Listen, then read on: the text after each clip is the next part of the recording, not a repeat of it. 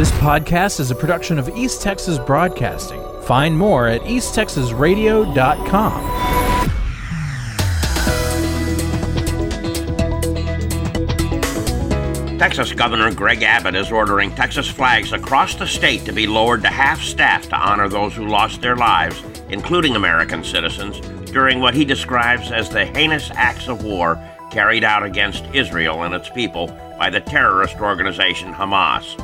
The governor said flags should remain at half-staff through sunset on Saturday, October 14th. Lamar County Commissioners approved a proposal at Monday's meeting to build a $4 million multi-purpose facility. Plans are for it to be constructed on North Main Street. Previously, commissioners approved using American Rescue Act funding for the facility.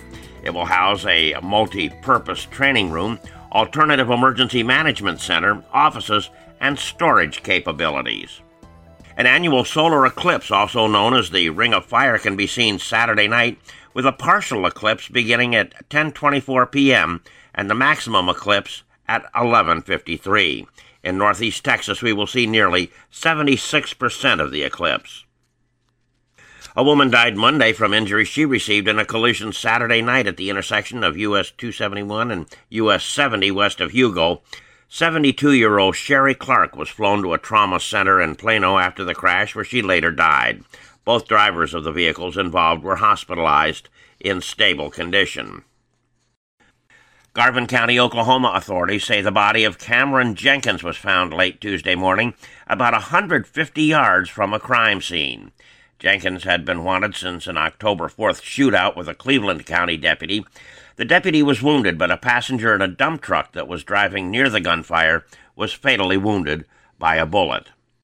The Kaufman County Fire Marshal is looking into what caused a hydrogen balloon taking part in a nationwide race to crash into a power line near Crandall.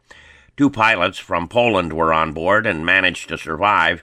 They were taken to Parkland Hospital in Dallas, where one was listed in serious condition and the other in fair condition. Hopkins County deputies and Sulphur Springs police are searching for the suspects in the burglary of a local business. Suspects broke into the Air Gas at 520 Hillcrest Drive in Sulphur Springs on Friday night. The suspects stole numerous welders and other tools.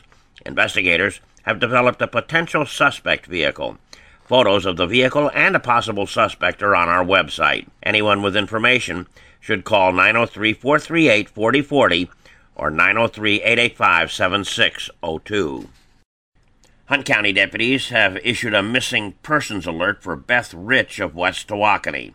Beth Erin Rich is described as a white female aged 40, 5'6", and 155 pounds.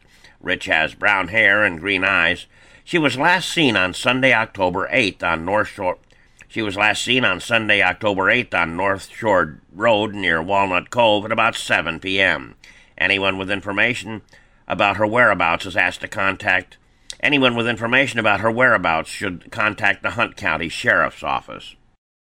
According to a Facebook post by the Mount Pleasant Police Department, early in the morning of September 22nd, several vehicles were burglarized in neighborhoods in the north end of Mount Pleasant.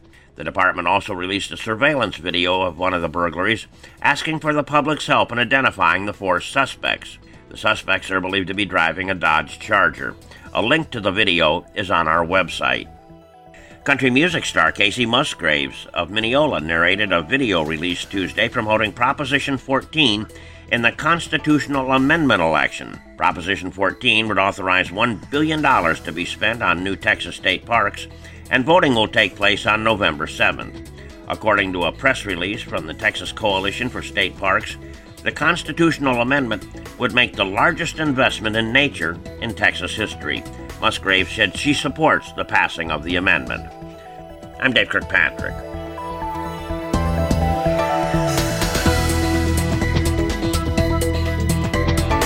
This podcast is a production of East Texas Broadcasting. Find more at easttexasradio.com.